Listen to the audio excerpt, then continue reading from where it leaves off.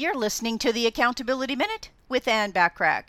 Today we're talking about tip number 3 to help you stop procrastinating, which is to make a timeline. Having one deadline for a project is pure procrastination. When you break your projects into milestones, set a deadline for each milestone and sit back and feel a sense of accomplishment as you check them each off. You should do this daily so you know what you've gotten done every day and every week and every month.